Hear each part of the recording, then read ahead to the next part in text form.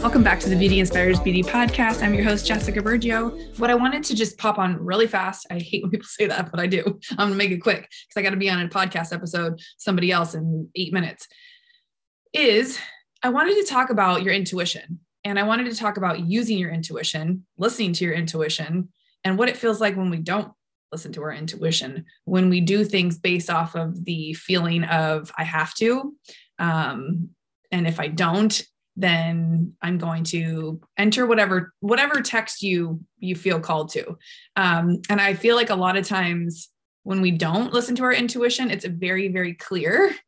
It's very, very clear because you don't feel good about that. You just do the thing. You're like, I have to. Scarcity comes up and it's like, why didn't I listen to myself? I knew I shouldn't have. Like, how many times have you been in a situation where you were like, I knew better?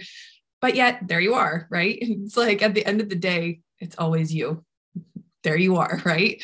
You can't hide from yourself. You can't hide from your feelings. You can't hide from the knowingness that you feel inside. That's why I really feel like I've overheard a couple conversations recently about people having anxiety attacks, about people having like anxiety onset that they couldn't place where it was coming from. Like all of a sudden heartbeat was racing. All of a sudden they weren't feeling well.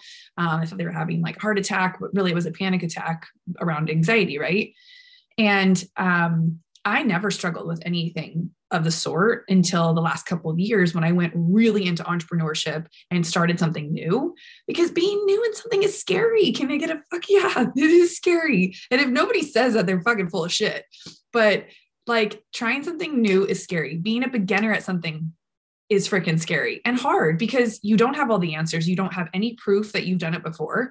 You have proof that you've done hard things before, that you've started somewhere before. So I just want to remind you to lean into that proof that you've made it to this point. You're still here. If you're watching the live, you're not dead. You didn't die from doing the things.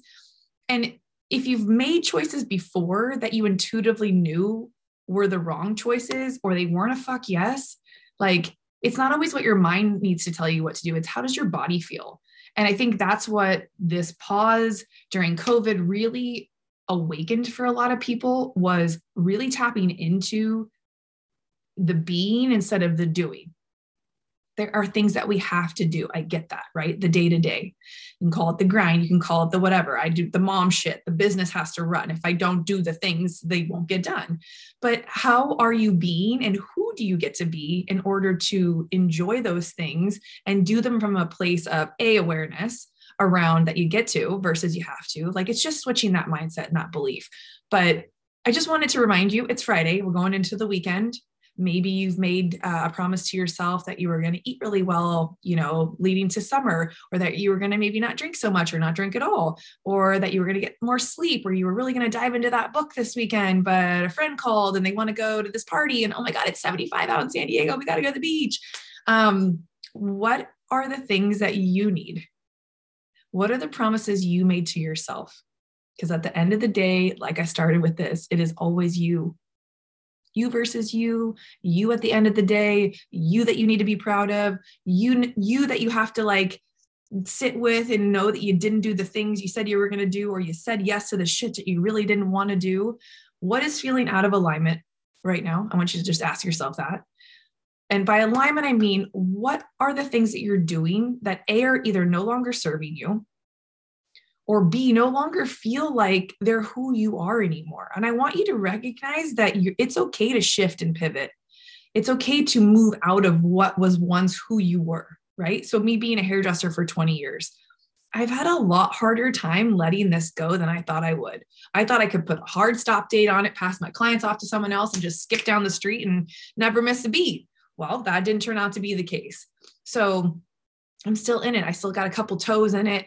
And I get to be in that space still. I get to enjoy why I'm still here. And I get to sit with that rather than be mad at myself for not, ending it the way I thought I would. Things have transpired and opportunities have come because I'm still in the industry. So I'm thankful for the fact that I didn't just, close that door and move on. But intuitively, I know my place is somewhere else. And intuitively, I know until I decide that I am done with that space, I will sit in this small bit of a teeter-totter until I fully decide that I'm ready to jump all the way into what I'm doing now with the podcast, the membership, and this new space that I have.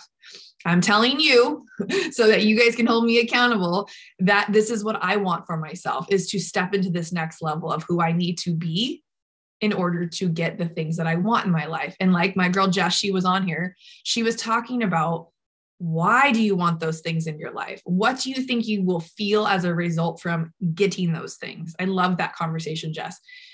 And I had to ask myself that question since last Monday when she was a guest on our show, on our membership. Like, we were so grateful to have you there, Jess. I was like, it opened up so much for me of a lot that I teach my clients, but then I don't ask my freaking self.